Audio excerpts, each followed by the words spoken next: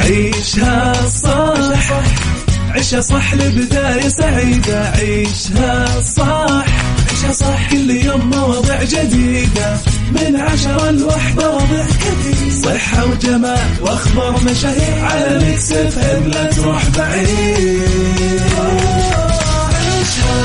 عيشها صح على ميكس اف ام خليك قريب. عيشها صح على ميكس خليك قريب. عيشها صح على ميكس اف ام خليك قريب. على ميكس خليك قريب. الآن عيشها صح مع أميرة العباس على ميكس اف ام. ميكس اف ام سعوديز نمبر 1 هيت ميوزك ستيشن.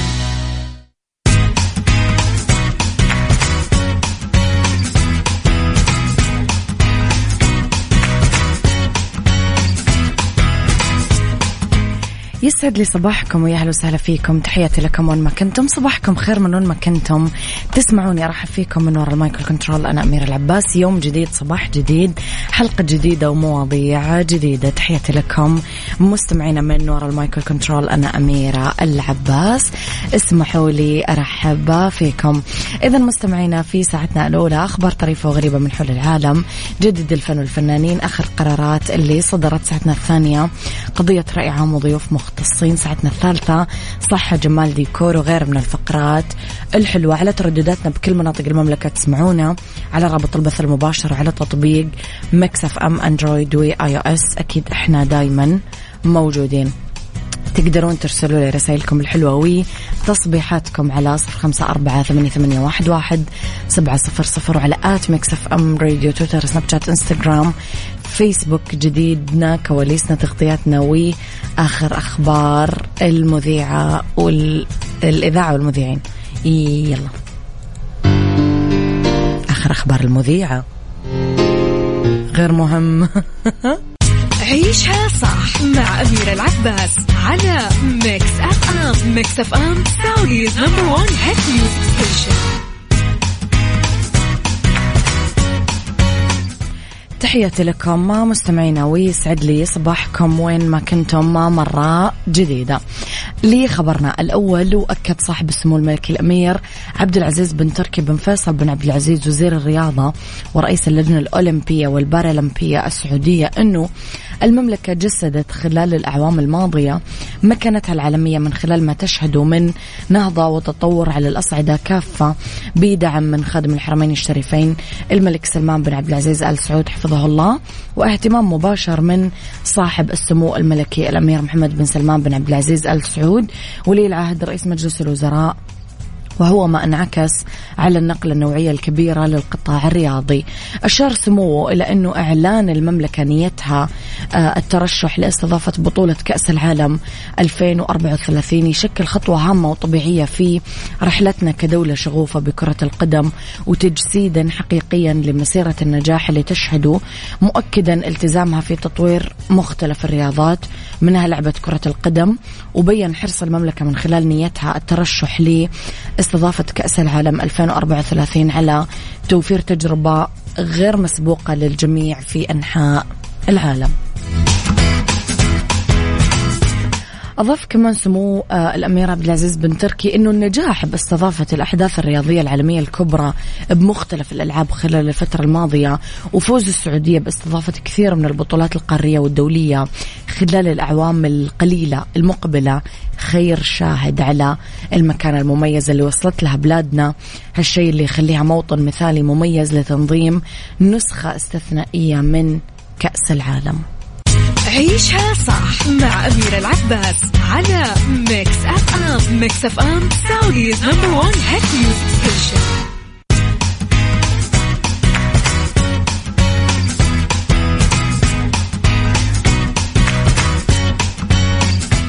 لخبرنا التالي، بكى الفنان أحمد حلمي أثناء الحديث عن فقدانه المبكر لوالده وعن طفولته الفقيرة بعد ما ضاعت تحويشة العمر بشركات توظيف الأموال، وكشف سر استمرار علاقته بزوجته النجمة منى زكي لأكثر من 20 سنة بنفس المشاعر الفياضة.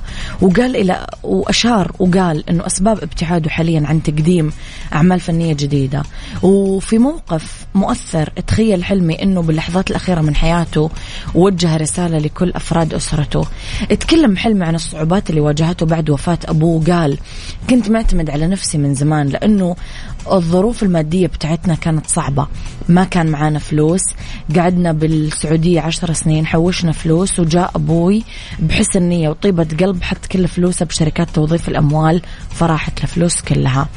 وقال لو عايز تيجي تاخد فلوسك تعال خدها غسالات ومشابك غسيل. وأبويا كان عنده رضا كبير. مؤلم الحديث. اختتم حديثه وقال منى زكي هي سند حقيقي لي وتمثل البلورة اللي أنا عايش فيها وأشوف نفسي من خلالها. واو، حلو زوج يقول هذا الكلام بعد 20 سنة زواج. تدرون إيش الأحلى؟ إنه هم بنفس الكارير وبنفس المجال. ودائما يقول لك إنك لما تتزوج من نفس المجال هذا زواج فاشل، ما تقدر تحكم، التجربة خير برهان. عيشها صح مع أميرة العباس على ميكس أف أم. ميكس أف أم سعوديز نمبر 1 هيت ميوزك ستيشن. بما أننا مستمعين اليوم اسمحوا لنا نقول كل عام وكل معلمينا ومعلماتنا أساتذتنا وأستاذاتنا بألف خير. كل عام وأنتم بخير، وأنتم يعني بدايتنا كلنا كأفراد وكأشخاص كانت معاكم. أول عالم اكتشفناه هو عالم المدرسة، يعني أول مجتمع أصلا كوناه إحنا لو نرجع على وراء من الروضة التمهيدي الابتدائي المتوسط الثانوي الجامعة، حياتنا كذا كلها مجتمعاتنا الأولى كانت معاكم. شكرا لكل معلم يوصل رسالته بصدق ويكون الأب الثاني أو الأم الثانية في البيت ويعطي أولوية واهتمام للتربية قبل التعليم، ويكون فعلا شخص أمين في إيصال رسالته وفي الحفاظ على نفسيات وعقليات كل الطلاب، مراعاة جميع ظروفهم، احتوائهم. يعطيكم ألف عافية، ووقفة شكر واحترام وتبجيل لمجهوداتكم ولصبركم ولطولة بالكم على مختلف العقليات، مختلف الشخصيات، مختلف البيئات. يعطيكم ألف عافية أنه أنتم دايما موجودين. تحياتنا لكم. لخبرنا الثالث مستمعينا، أكد معالي وزير التعليم الأستاذ يوسف البنيان استمرار الوزارة بالعمليات التطويرية اللي تركز على المعلم والمنهج والبيئة التعليمية. هالشيء ينعكس على مستقبل التعليم في المملكة وعلى الطالب السعودي في مختلف المراحل الدراسية وصولا للجامعة وتهيئته لسوق العمل، انطلاقا من توجيهات القيادة الحكيمة أيدها الله لتطوير التعليم في المملكة بما تتضمنه من أبعاد مستقبلية. بيّن معالي أن الوزارة تشتغل على كل شيء يعزز دور المعلمين والمعلمات، سواء من حيث التطوير المهني، الدورات التدريبية المتخصصة، جودة البيئة التعليمية الحاضنة والخدمات المقدمة لهم.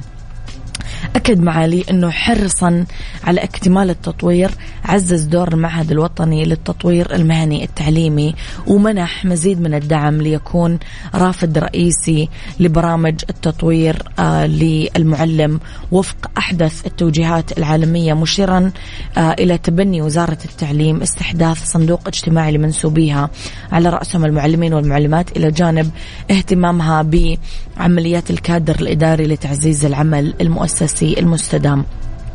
أيضا أعرب عن تهنئته لزملاء المعلمين والمعلمات بمناسبة اليوم العالمي للمعلم اللي صادف اليوم، وقال نهدف أنه يكون هذا اليوم يوم تعبر فيه جميع شرائح المجتمع طبعا عن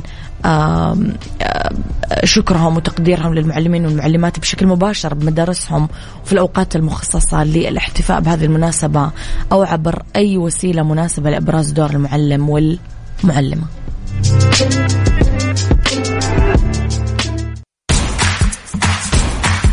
عيشها صح، عيشها صح لبداية سعيدة. عيشها صح، عيشها صح، كل يوم مواضيع جديدة من 10 ل1 مواضيع كثير، صحة وجمال واخبار مشاهير على ميكس اف ام، لا تروح بعيد. عيشها عيشها صح على ميكس اف ام، خليك قريب. عيشها صح على ميكس، خليك قريب. عيشها صح على ميكس اف ام، خليك قريب. على ميكس خليك قريب. الآن عيشها صح مع أميرة العباس على ميكس اف ام. ميكس اف ام سعوديز نمبر 1 هيت ميوزك ستيشن.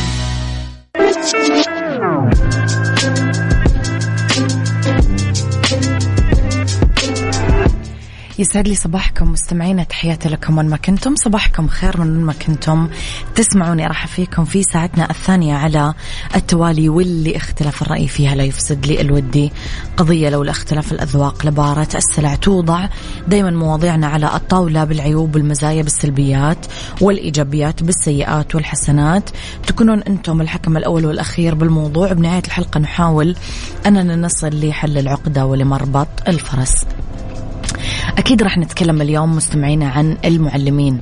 جودة التعليم اليوم من أسرار نهضة الأمم وتقدمها، ولا شك أنه حمل كبير اليوم على عاتق المعلم اللي يباشر عملية التعليم، اللي يترجم الخطة التعليمية بشكل عملي في أروقة صفنا الدراسي.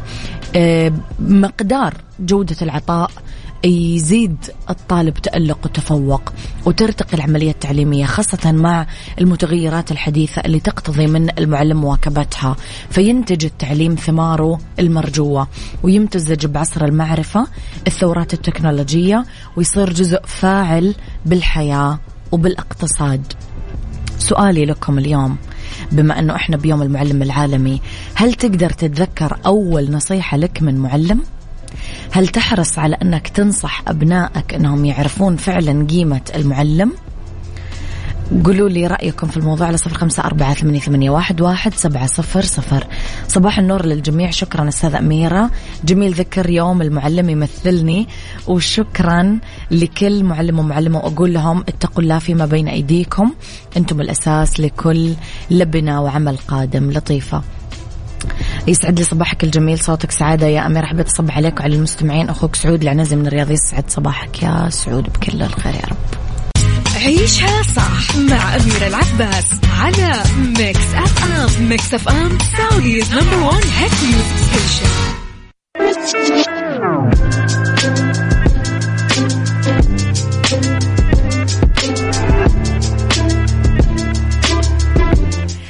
يسعد لي يا مستمعينا صباحكم ومساكم وين ما كنتم. أسعد الله صباحك بكل خير، وصباح مستمعين ميكس اف ام. تحية إجلال وتقدير واحترام لكل معلم ومعلمة مخلص متفاني محتسب في عمله، والمعلم المخلص هو اللي يبقى له أثر طيب وذكر حسن لا ينسى على مر السنين. محمد من جدة. مشاركة بنتي في يوم المعلم سما أيمن، وإهداء الأستاذة عزة، أستاذة محترمة جدا تستاهل أكثر من كذا وتعرف تطلع الموهبة. وألف شكر أستاذة عزة العروة، روضة مدرسة 14. والدي وعمي رحمة الله عليهم جميعا، وأختي وأبناء وبنات عمومتي وعمي والد زوجتي صديق والدي كلهم معلمين. ما قد تصورت نفسي في يوم أني أكون معلم. اليوم عرفت الدور اللي تقوموا فيه كل يوم دراسي، وقديش البصمة اللي تتركونها في بناء هذا الوطن من خلال بناء الإنسان. اليوم عرفت أنا من واجبي أني أكون مواطن صالح يدعم أبناء وطنه بتوجيههم وتدريبهم وتعليمهم من الخبرة اللي اكتسبتها في حياتي. ونسيت أنه كل يوم تمر عليكم أجيال تتذكركم ويمكن تعرفونها بالاسم، لأنه الشكل حتما راح يتغير في 20 أو 30 سنة. من القلب شكرا لكم على صبركم ومجهوداتكم في بناء أبنائنا نواة هذا الوطن. هذه رسائلكم مستمعينا في حلقة اليوم. فضل المعلم كبير، صانع أجيال، باني عقول، مربي، بحر زاخر ينهل منه الطلاب بعلمهم، يرتقون بأنفسهم، يزيدون علما على علم وخلقا على خلق. مهنة المعلم المهنة الأكثر معنى وأكثر تخليد بتاريخ البشرية، لأنها تتعامل بشكل أساسي أصلا مع العقل الإنساني اللي يعتبر أشرف وأكبر النعم اللي رب العالمين عطانا إياها. مهنة المعلم الوسيلة اللي يكون منتجها إنسان وتودينا لهدفنا الأسمى. في كثير من المهن بالمجتمع، بس المعلم من بينهم هو الأكثر تقديس وتقدير. الأطباء، المهندسين، القضاة، المدعين العامين، المعماريين، كل المهن الثانية يخرجون من تحت يد معلم. بدون المعلم ما نقدر نعمل أسس متينة لتعليم المجتمع. المعلم مثل المعماري يرفع المبنى ببطء، وكمان المعلم يرفع طالبه ببطء، فيبدأ برمي أساس الطالب، بعدين يزيده تدريجيا ويحول طالبه من ني لناضج. الشخص هذا صبور للغاية. المعلم صبور جدا، هو مو بس يعطيك العلم، يعني يعطيه مع تضحية، مع صبر، مع فداء. يقابل الطلاب بوسعة صدر، برحمة، بحنان. إذا بطأت سرعة طالب في وقت ما، المعلم هو اللي يمسك فيه ويدفه ويقول له يلا حاول مرة ثانية. وكل ما غلط الطالب يصحح له معلمه بصبر. المعلم هو اللي يقدر يعطي السعادة والمرح لطلابه، هو اللي يقدر يتسبب بنجاحهم. الصدق قديش هو الشيء الأكثر أهمية بالحياة وفي قلب الناس. هذا هو المعلم اللي يعلمنا هذا الشيء. المعلم اللي يبذل كل مجهوداته لتعليم هذول الطلاب، يعطي الطلاب الأهمية الغالية مثل الأب والأم. كل شيء يبغاه نجاح الطلاب.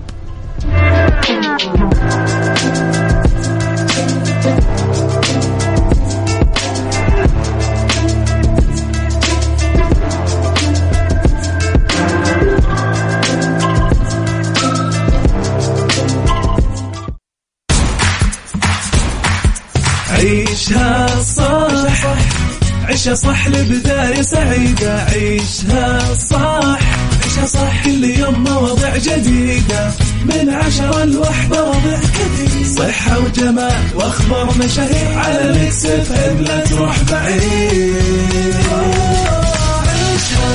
عيشها صح على ميكس اف ام، خليك قريب. عيشها صح على ميكس، خليك قريب. عيشها صح على ميكس اف ام، خليك قريب. على ميكس خليك قريب. الآن عيشها صح مع أميرة العباس على ميكس اف ام. ميكس اف ام سعوديز نمبر 1 هيت ميوزك ستيشن.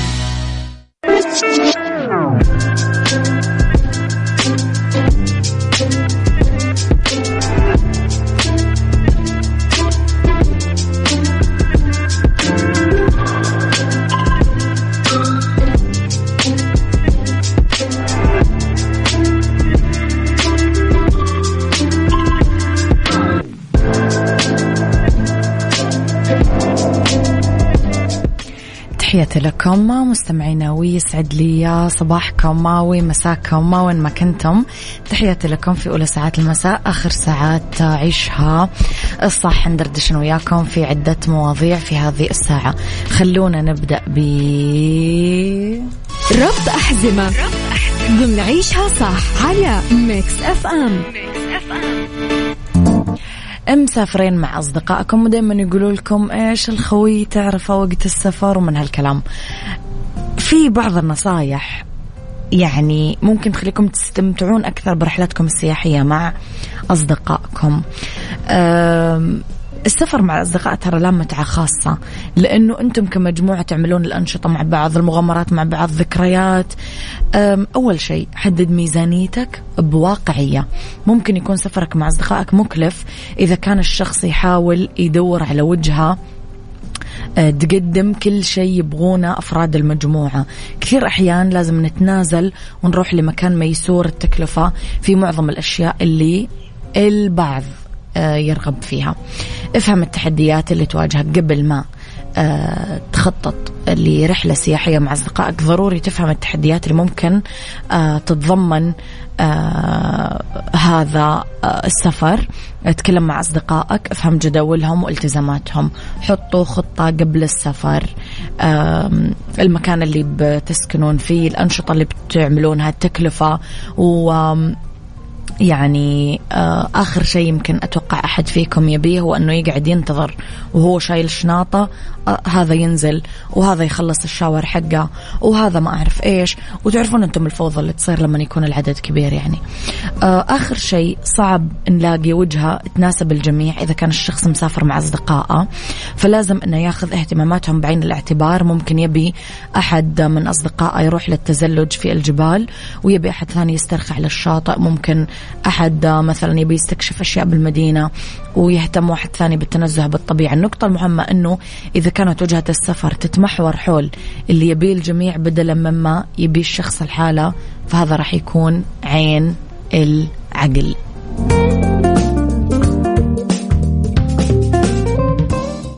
عيشها صح مع أميرة العباس على ميكس أف أم. ميكس أف أم سعوديز نمبر 1 هيت ميوزك ستيشن. يسعد مساكم مستمعينا وتحياتي لكم. اسمحوا لي أرحب بضيفي في على الهواء أكيد مختبرات دلتا الطبية الدكتور هاني أحمد أبو سعد، بكالوريوس الطب والجراحة من كلية الطب بجامعة المنصورة، ماجستير علم الأمراض السريرية من جامعة الزقازيق، المدير الطبي لفروع مختبرات دلتا الطبية بمنطقة الخرج. راح نتكلم على المؤشرات الحيوية للنشاط الرياضي. يسعد مساك دكتور. مساء النور يا فندم. حياك الله دكتور. إيش أهمية معرفة أصلا المؤشرات الحيوية للنشاط الرياضي وماذا تشمل؟ هو طبعا الأيام الماضية دي كلها الناس بتتجه دايما لناحية التخسيس والنحافة وممارسة النشاط الرياضي. صحيح. في بيعمل تخسيس عن طريق الجيم والممارسات الرياضية، وفي ناس برضو بتتجه لموضوع العمليات والإبر التخسيس. العمليات مثلا زي البالون، زي القص المعدة، والإبر التخسيس زي الحاجات اللي احنا وزنبك وغيرها. أيوة صحيح بالضبط. ففي طبعا حاجات مؤشرات أولوية المفروض احنا نتابعها الأول قبل الخوض في العمليات دي كلها، عشان ما يبقاش المشكلة تكبر. بدل ما كان الوزن زايد بس نخش في مشاكل تانية لا قدر الله، زي مشاكل القلب أو الكلى أو الكبد أو كده. فهو طبعا بالنسبة للحاجات دي كلها طبعا في مؤشرات احنا المفروض نتابعها. يعني مثلا يكون ضغط الدم 120 على 80، ساعات النوم بتكون ساعات كافية من 7 ل 9 ساعات، مستوى السكر في الدم مثلا يكون 80 ل 100. الحاجات دي كلها طبعا اللي هيروح الجيم او هيبدا ممارسات رياضيه مثلا، مش عاوزين نقول عنيفه بس هتبقى اكتر من المعتاد. لو طبعا يفضل ان هو يعمل فحص ضغط الدم، يعمل فحص للقلب، بحيث ان هو لما يبدا الرياضات دي كلها مجهود هو مش متعود عليه ما يبقاش فيه تاثير ضار عليه في المستقبل يعني ان شاء الله. طيب دكتور، في تحاليل طبية مثلا لازم نعملها قبل ما نبدأ نلتزم بأي رياضة؟ طبعا هو في تحاليل أساسية المفروض احنا نسويها الأول قبل الخوض في الرياضة، وقبل برضو كمان موضوع إبر التنحيف والتخسيس والأشياء دي كلها. من ضمن الأشياء دي كلها طبعا أهم حاجة طبعا تحليل الغدة الدرقية، تحليل وظائف الكبد، يفضل برضو نعمل تحاليل ملف الدهون كامل، الكوليسترول العام، الدهون الثلاثية، الكوليسترول الضار، بحيث ان احنا نعرف بالظبط هل في مشاكل في التحاليل دي قبل ما نعمل المجهود الرياضي بتاعنا اللي احنا هنبداه. برضو من الحاجات المهمه اللي موضوع السكر التراكمي، الحاجات اللي هي منتشره جدا دلوقتي حاليا، موضوع ان في ارتفاع في نسبه السكر، شريحه جدا كبيره داخله في مرحله ما قبل السكر، غير الناس طبعا اللي هم اصيبوا بالفعل بمرض السكر. دي من نقطة ان هو لو في مثلا ارتفاعات في مثلا في الدهون التراكمي، بحيث ان هو يعرف بعد كده المجهود ده هل جاب ثماره ولا يعني جاب النتيجة المرجوة منه، بحيث ان المجهود ده هل فعلا قلل السكر التراكمي، هل هو قلل الدهون. الاشياء دي كلها تنفع برضو اللي هيبدأ مجهود رياضي. دكتور، طب إيش رأيك في موضوع إبر التخسيس هذه؟ هل هي يعني ممكن تكون نتيجة مفيدة وسريعة، ولا هل هي خطرة والناس يعني بتلعب لترلي في النار؟ في ناس أنا أشوفهم استفادوا، في ناس أنا أشوفهم في المستشفيات، فما احنا قادرين نحدد هل هي فعلا مضرة ولا مفيدة. هو حضرتك الموضوع من الاساس بيعتمد على تقييم الطبيب اللي هيوصي بالابر او هيوصي بالتكميم او هيوصي بالمجهود الرياضي. هل الشخص اللي هو قدامه ده هل من الشريحه اللي يفضل لها تخفيف وزن خفيف، يعني مثلا نقول 10 كيلو مثلا، ممكن يوصي بإبر التنحيف، مفيش مشكله، الموضوع 10 كيلو مش كتير، إبر التنحيف هتجيب نتيجه معاه في خلال مثلا 3 شهور. هل هو من الشريحه اللي هو فعلا عنده سمنه مفرطه، يعني زياده كبيره جدا في الوزن، هيضطر يلجأ للعمليات الجراحيه، تكميم، البالون، الاشياء دي كلها. هل هو مثلا من الشريحه اللي هي عندها امراض مزمنه، يعني ما قدر الله عنده سكري، عنده مشاكل في الغده الدرقيه، هيضطر يلجأ لاشياء تانية. من ضمن الحاجات اللي احنا لازم ناخدها في الاعتبار في ابر التنحيف والتخسيس ان في وظائف معينه او تحاليل معينه لازم تكون مظبوطه عنده، من اهمها تحليل الغده الدرقيه. لازم تكون الغده سليمه، لان للاسف اكتشفوا بعد كده انه في ناس مساووا تحاليل الغده بعد ما خدوا الابر، اكتشفوا ان في مشاكل جات لهم وحصلت لهم في الغده الدرقيه. طب دكتور، ايش المحاذير اللي لازم نعرفها قبل ما نبدأ في استخدام المكملات او البروتينات اللي صديقة النادي او صديقة الرياضة يعني؟ هو طبعا بالنسبة للفيتامينات والمكملات والبروتينات، طبعا دي احنا دلوقتي بنشوفها في شريحة كبيرة جدا من الناس اللي بيروحوا الجيم، وللأسف في ناس بتاخدها بإفراط، وللأسف احنا بيجي وتابعوا بعد كده بنلاقي في خلل حصل في التحاليل المهمة في الجسم زي وظائف الكلى ووظائف الكبد. وبرضه زيادة نسبة الأملاح في الجسم زي مثلا حمض النقرس اللي هو بيعمل التهابات في المفاصل والأطراف والأشياء دي كلها نتيجة الاستخدام الغير مراقب من تحت إشراف طبيب أو الأشياء دي كلها. في مشكلة كمان احنا بنواجهها إن في مكملات وبروتينات غير معتمدة من هيئة الغذاء والدواء. فالمفروض أي حاجة احنا بناخدها نعرف هل هي معتمدة من وزارة الصحة السعودية، هل هي معتمدة من هيئة الغذاء والدواء، الحاجات دي كلها نازله السوق تحت اشراف طبي، ولا هي حاجات مكملات يعني ممنوعه او احنا مش عارفين او مركباتها غير طبيعيه. زي ما قلت لحضرتك انا كان في مريض عندي او عميل كان بياخد مكملات كده غريبه، يعني في خلال اسبوع اليوريك اسيد اللي هو النقرس بتاعه كان حوالي 6 وصل 11 خلال اسبوع، اسبوع واحد بس. اوف. جبناه واتكلمنا معاه وسحبنا عينه ثانيه، تاكدنا فعلا ان هو بياخد بروتينات غريبه علت اليوريك اسيد عنده في خلال اسبوع بالظبط. فطبعا كل ده لازم نعرف بالظبط الحاجات دي معتمده ولا لا، الحاجات دي هل فعلا تم الاشراف عليها، هل تم معرفه مصدرها، كل ده لازم يؤخذ في الاعتبار. دكتور، اصلا كلمه هرمون كلمه شويه مخيفه بما انه هو يعني واحد من مركبات الجسم، وكثير الناس صارت تتخوف من هذه الكلمه. ايش يعني استخدام الهرمونات وايش الاثار الجانبيه اللي ممكن تصاحبها؟ والله حضرتك الهرمونات دي مواد طبيعيه الجسم بيفرزها عشان يقوم بكل وظائفه الحيويه، يعني من اشهر الهرمونات اللي الجسم بيفرزها هرمونات الغده الدرقيه. هي عامه الهرمونات كلها بتيجي من حاجه اسمها الغدد الصماء. الغدد الصماء دي يعني بتفرز الهرمونات بكميات معينه في الجسم حسب احتياجاته. فلما بيحصل ان احنا بناخد الهرمونات خارجيه نتيجه مثلا ان احنا عاوزين زي مثلا الجيم مثلا عاوز يكبر حجم الكتله العضليه فياخد هرمون ذكوره اللي هو التستوستيرون مثلا. عاوز مثلا ياخد الهرمون الغده مثلا الغده الدرقيه، كل ده بيأثر على التفاعلات الطبيعيه اللي بتحصل في الجسم. لو الامور كلها ماشيه طبيعيه ومفيش مشاكل مفيش تاثير بالهرمونات، لان دي حاجات مواد طبيعيه للجسم بتفرزها. المشكله كلها في الاشياء اللي بتؤخذ من خارج الجسم. جروث هرمون مثلا دكتور، جروث هرمون طبعا كل ده عشان زياده حجم العضله. وللاسف بعد كده بيحصل مشاكل تانية لا قدر الله، بتاثر على الكلى، بتاثر على الكبد، بتاثر على الخصوبه حتى كمان في الرجال، قدر على الانجاب. نعم بالضبط كده. طيب دكتور، كيف يتم تحفيز الهرمونات طبيعيا بدلا مما نستخدمها خارجيا؟ هو طبعا تحفيز الهرمونات طبيعيا دي يعني احنا ممكن نعملها بمنتهى السهوله. يعني اول حاجه طبعا النوم الصحي. النوم الصحي اللي هو من 6 ل 8 ساعات يوميا فتره الليل. دي طبعا بتفرز هرمونات معينه بتساعد على بناء الجسم بطريقه صحيه.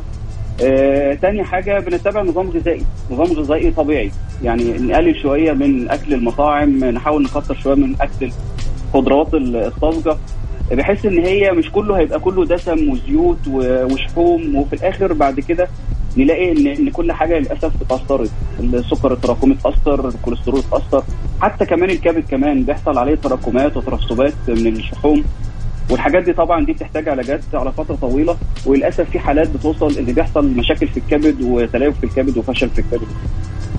طبعا من الحاجات الاساسيه كمان ان احنا نبعد عن التوتر العصبي، ونبعد عن الاجهاد، المراحل اللي احنا بنوصل فيها الاجهاد تام دي نحاول نتجنبها. يعني اذا حسينا باي مثلا بدايه اجهاد نبدا نستريح شويه، نبعد عن التوتر شويه، نبعد عن الاجهاد شويه، بحيث ان احنا ما يحصلناش استنفاذ في طاقتنا. نعم. الحاجات طبعا المهمه طبعا ممارسه الرياضه، طبعا يعني ممارسه الرياضه طبعا الحاجات المهمه، واضعف الايمان ان احنا مثلا نتمشى كل يوم من نص ساعه ل 45 دقيقه. الحته دي بتعمل طبعا الاكسجين، طبعا بيعمل ريفريشمنت للجسم، بيعمل انعاش للجسم، بيزيل التوتر، بيزيل الاجهاد، بيعمل نوع من الاسترخاء والريلاكسيشن. الدكتور، عندي واحدة من الصديقات قبل فترة يعني عانت من أعراض بسيطة، ومرت صيدلية اشترت سبلمنت مكمل غذائي واستمرت عليه لعدة أشهر. بعد فترة طلع عندها تسمم. ايش المحاذير الطبية دكتور لما نستخدم الفيتامينز؟ يعني اغلب الناس اللي انا شخصيا اعرفهم ينزل الصيدلية ويفترضوا انه انا جسمي محتاج الفيتامين الفلاني، اتوقع انه جسمي تعبان فانا حاخذ ملتي فيتامين اللي يعبي جسمي من جميع النواحي. ايش التحاليل اللي لازم نعملها لما يعني نحس مثلا والله عندي نقص فيتامينز؟ هذه كلمة كثير بيتداولوها الناس، أنا عندي نقص فيتامينز فحنزل أخذ مالتي فيتامينز من الصيدلية. يعني هو طبعا حضرتك أهم حاجة إن يكون أي علاج، أي عقاقير الإنسان هيتناولها يكون تحت إشراف طبيب، لأن الطبيب بيدخل في نقاش مع العميل أو مع المريض، بيعرف بالضبط الحالة الصحية بتاعته. يمكن يعني أشهر كمان الحاجات اللي هي بتحصل مشاكل بسببها إن في ناس عندهم قابلية لتكوين حصوات كده. الناس دي لو خدت فيتامينات بطريقة غير يعني غير مجدولة أو غير منسقة مع طبيب بكورس معين خلال فترة معينة، للأسف ده بيساعد على تكوين الحصوات، يعني حصوات الكلى وحصوات المرارة. أنا أعرف عملاء عندنا ومرضى متابعين معانا ممنوعين من تناول الفيتامينات بسبب إن هو عندهم قابلية كبيرة لتكوين الحصوات. تاني حاجة الفيتامينات في الآخر هي عقاقير، يعني العقاقير المفروض الجسم بيتناولها بكميات معينة، الجسم بيتخلص من الكمية الزائدة. فلو حصل ان الانسان خد كميات كبيرة، احنا عندنا في الكلى وفي الكبد هم اللي بيتخلصوا من السموم في الجسم. فلو حصل تراكمات في المواد دي في الكبد والكلى بتأثر على الكبد والكلى. بنلاحظ فترة فعلا بعد كده ان وظائف الكلى ارتفعت ووظائف الكبد ارتفعت بسبب التناول المفرط للفيتامينات والمكملات والأوميجا 3 والزنك والكالسيوم. فهو نصيحة بس اللي عاوز ياخد فيتامين أو ياخد مثلا كورس معين من الفيتامينات يحلل الأول هل المستويات عنده كافية طبيعية. لو المستويات عنده طبيعية خلاص مفيش مشاكل، يعني ممكن ياخد كورس بسيط أو ممكن ما ياخد خالص. لو في حاجة فيها انخفاض خلاص بيتابع مع طبيب معين بيكتب له كورس معين بمدة معينة بحيث ان الفترة دي بيرتفع مستوى الفيتامين لمعدله الطبيعي وما يحصلش اي اضرار. نعم دكتور يعطيك العافية، نورت حلقتنا اليوم، كل الشكر على هذه المعلومات الجميلة، كل الشكر.